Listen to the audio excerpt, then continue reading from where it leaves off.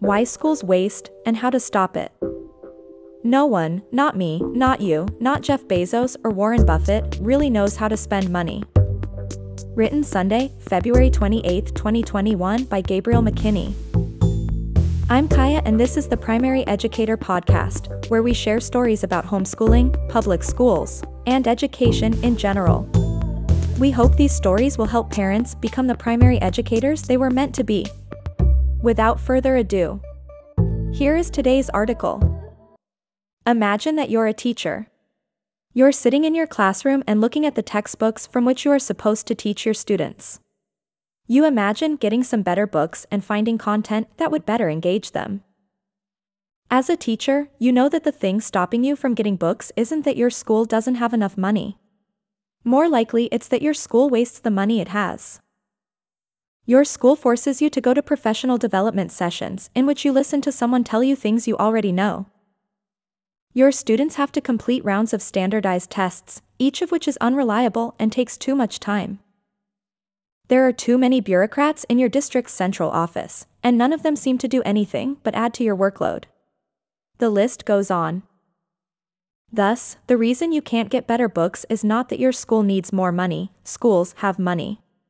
In fact, we spend about 60% more per student than the average Organization for Economic Cooperation and Development, OECD country, despite the fact that we're below average in math, reading, and science.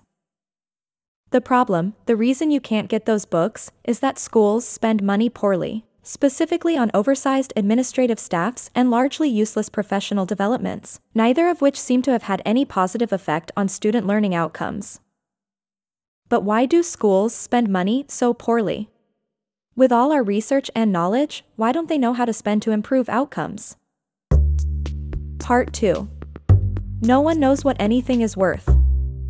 In his seminal work Socialism, Ludwig von Mises articulates a simple but hard to appreciate point. No one actually knows how much anything is worth or how to spend money. Consider that business owners all have the same goal, to make as much money as possible. Still, most businesses fail at that goal. Why? Because it's hard to know what to spend money on. Where should Amazon open its next headquarters? What should Popeyes spend its research and development money on? How many flowers should you buy your girlfriend or wife to avoid her wrath on Valentine's Day? The simple truth is that no one in any of those situations really knows. If people knew for certain how to spend and price, Toys R Us would still exist. My grandmother wouldn't have been texting me about Sears selling jeans for 90% off, and we all would have bought Bitcoin in 2010. That doesn't mean data doesn't inform choice. Local tax laws, environmental conditions, wealth concentration, population density, education level, etc. All these data points can inform a business owner about the value of a venture in a specific area. But things change. Politicians become hostile to conglomerates. Restaurant chains pull a chicken out of their hat and see 255% growth in a single quarter. Snowstorms go where they shouldn't, governments are overthrown, tax codes rewritten, all this helps or hurt businesses, whether or not they were doing everything right. No one, not me, not you, not Jeff Bezos or Warren Buffett, really knows how to spend money. Part 3. The market and the force. But even though we don't know how to spend money, the market is like the force from Star Wars. It seeks balance. It pushes money where it should go and pulls it away from where it shouldn't. Thus, even though individuals don't know how to spend money, in a market only the right expenditures are rewarded. For example, while you may not be certain if you're opening your restaurant in the right place, consumers will show you by going to it or staying away from it. Over time, businesses learn from what customers respond well to, and they either replicate these things or fail. This prevents societies from wasting resources. Part 4. The government and the Sith. But when the government spends money foolishly, it's like the Sith. The Sith resists and manipulates the force rather than submitting to it. The problem is that there is no corrective to bad government spending. People don't lose their jobs, government offices don't close, politicians and bureaucrats don't suffer wage cuts. Despite the fact that Medicare and Medicaid cost $1.412 trillion in 2019, the average cost of healthcare has risen so much that someone on Medicare or Medicaid will save $0, compared with what they would have paid in inflation-adjusted dollars for the same service in 1965. At the same time, anyone not on Medicare/Medicaid is paying 80% more than they would have paid in 1965, again in inflation-adjusted dollars. Despite our spending more on education than ever, standardized test scores are no better now than they were 40 years ago. And let's not forget the SSA and USPS. The takeaway from these examples is clear. Whereas foolish business ventures go bankrupt, foolish government spending seems to continue indefinitely. In education, this means that if a school district begins an ill-conceived and costly policy, say, not firing ineffective teachers, the only way to change this policy is through producing documentaries and letter-writing campaigns, electing new officials, and withstanding burdensome teacher union strikes. It's so difficult to change such policies that it almost never happens. Contrast that with an inefficient business model. Once a business model becomes obsolete, it shrinks and then vanishes. No matter who is praising or lauding it, if a model doesn't work, the market will get rid of it. Does WeWork ring a bell? Part 5.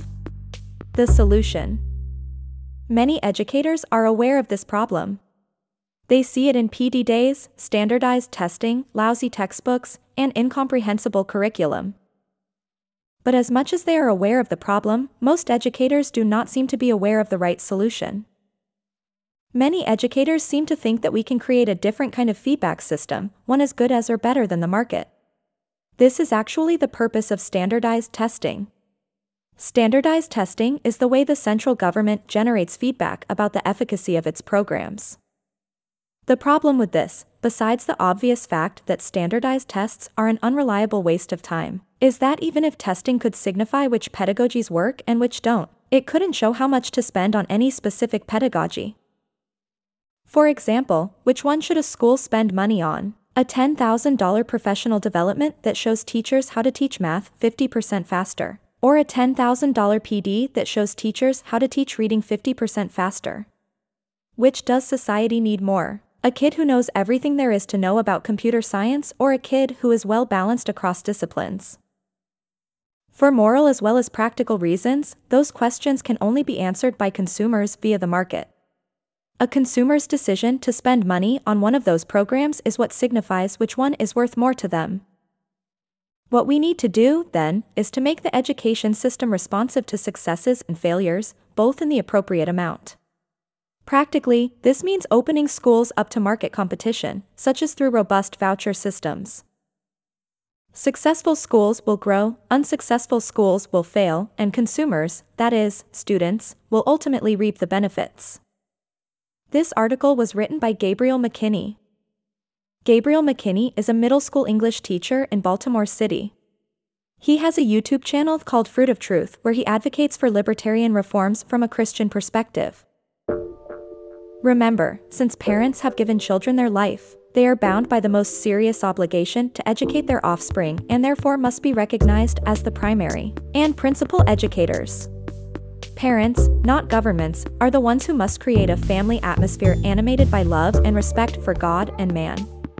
In short, the family is the school that every society needs. This has been the Primary Educator Podcast. Until next time, learn free, and Godspeed.